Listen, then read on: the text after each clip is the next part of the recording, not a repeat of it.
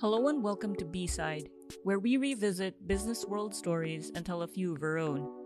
Patch Dulay founded the Spark Project, a local crowdfunding platform for social entrepreneurs, in 2013. After 7 years, he's come full circle.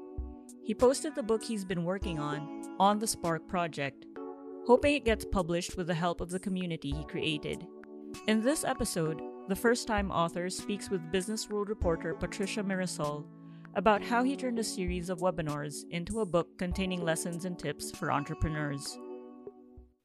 Maybe we can start by having you tell a bit more about yourself and your professional background. My name is Patch Dulay. I'm the founder and CEO of the Spark Project. I'm an entrepreneur. My background's in IT, but I had this fascination over social entrepreneurship way back in 2013. And from that curiosity about entrepreneurship and social entrepreneurship, this led me to start the Spark Project. It's a crowdfunding website and a community for startup entrepreneurs and social entrepreneurs who want to pursue their entrepreneurial dreams at the same time create an impact in the communities that they're part of. So is this like the only crowdfunding platform in the Philippines? Because I'm not very familiar with any other. The Spark Project is one of the first pioneering crowdfunding website that started way back in 2013.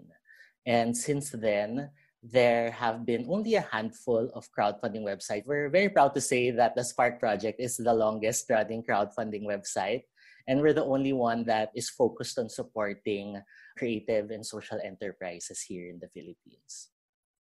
Can you share some of the more successful crowdfunding initiatives in your platform? Over the years, we have sparked over 100 projects on our website, and a lot of them are, of course, small local businesses.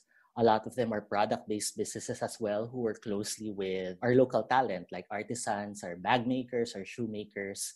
And some of the projects that we have that we're very proud of and who have become also our friends, some of them are social entrepreneurs. One of them is Gouache, a bag brand. They work closely with bag makers from Marikina, and they create these really cool looking wax canvas bags. And they started with us way back in 2013 when we were starting, and until now, 7 years after, they're still a brand and they're doing quite well. Another brand that we had the pleasure of sparking and crowdfunding is Risque Designs. It's a shoe brand based out of Marikina, and she works closely with shoemakers.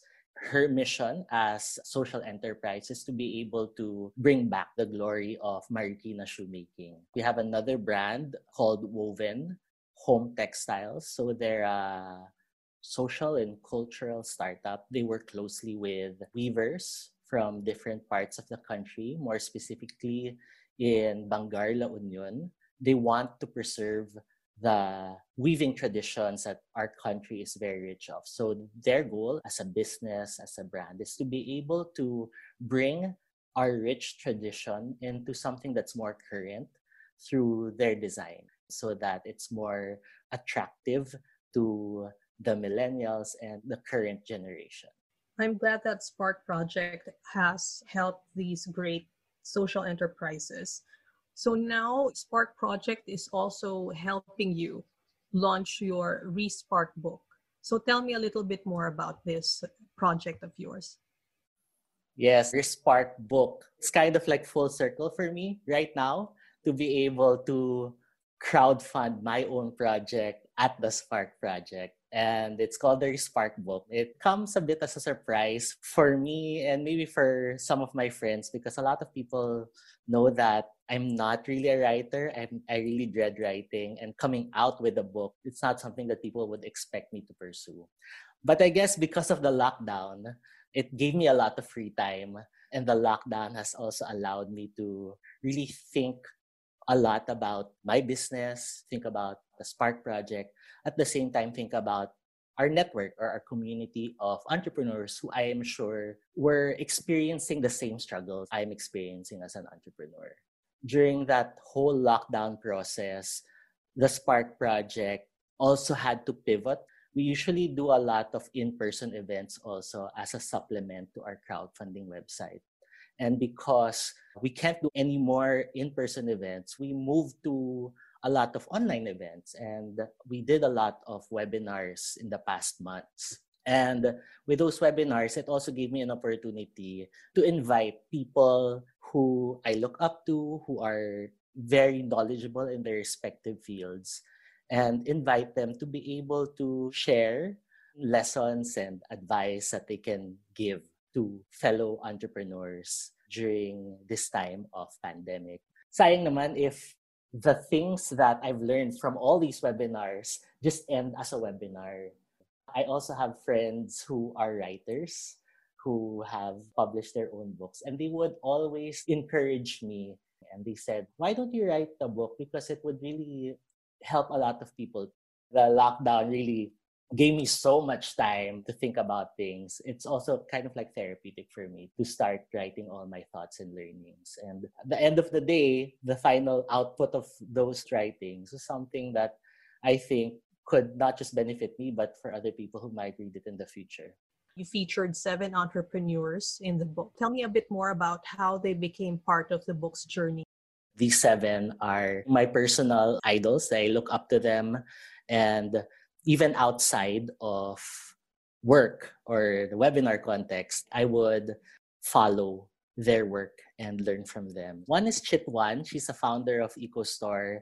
She starts off by establishing an entrepreneurial mindset, especially during this time, being able to be resilient and also being able to accept or as entrepreneurs, coming face to face with the reality of this pandemic. And to be able to do so, it's having that openness also to accept the situation. And from there, having that mindset to bounce back. He also mentioned something about really going back to the basics now, because a lot of things, the bells and whistles of what we had of our enterprises before are now reduced to things that are essential. And it could be as essential as going back to pen and paper, but also embracing the technology that is available to us. And then next is Kitty Ferreria. She's a life coach. She's my personal life coach. And she talks about creating that space during this pandemic. We are in the process of transition. And she lays out how we can transition best during this time. What I like about my conversation with her is that she talks particularly on this concept of the neutral zone. So in this process of transition, the neutral zone is something also that's important, especially for us entrepreneurs, that we can't rush into new beginnings. This neutral zone also plays a purpose or plays a role in our journey in resparking. And that's taking a pause, and that's recalibrating, and that acknowledging also that things had to end. And to help you create those new beginnings, you should have that time for you to regroup. And that's that neutral zone, and that's that pause, which is very crucial. Joy Cruz, she's a design thinker. She talks about how to be able to seek and seize new opportunities during this time. And through the process of design thinking, she gets to illustrate how you can apply the design thinking process in creating new products and services for your business. And then Gino Borromeo, a friend of mine, he's a strategist and a marketer right now. He's a VP at SM Supermalls. He talks about how to best communicate your brand during this time. And one of the key things that he says is that brands should be helpful, useful, and uplifting to be able to stay relevant and to be able to still continue to have purpose as a business and as a brand. And then Pinky Po and Vinny Salonga, they're my friends from ATBP. They're an accounting firm for social enterprises. And they talk about financial management. And a lot of entrepreneurs would dread the process of really looking into your finances during this time. But it's also an important step to check your financial health and also try to look for ways on how you can survive. Information about your finances is very useful in making decisions for your business. So it's nice because they explain it in such a way that it's not intimidating. Because I myself, I'm really allergic with numbers aside from me being scared of writing. But Pinky and Vinny, they do a good job in explaining how financial management is important and can be done by anyone during this time.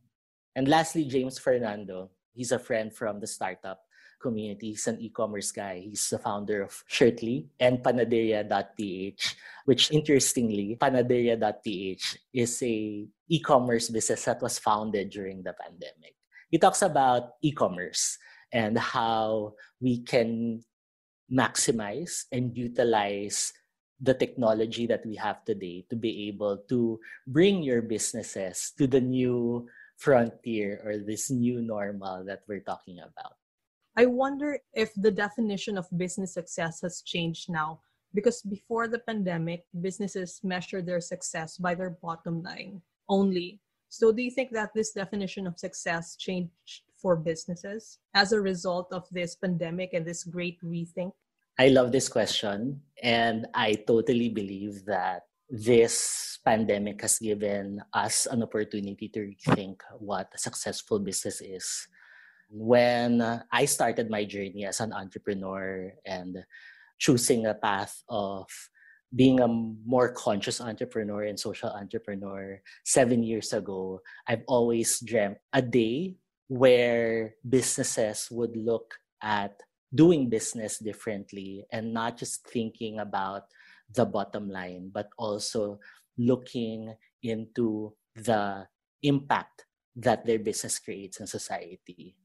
And if there's one thing like silver lining or a glimmer of hope that this pandemic has brought, it's that opportunity to think of how we do the business now. We are forced to kind of like really distill our operations, the way we do things, to its also bare essentials. And at the core of it, you go back to your vision, you go back to your values. And I really hope that at the distilled level of all our businesses, the values are very humanitarian, or the values have the best intentions for the society at large.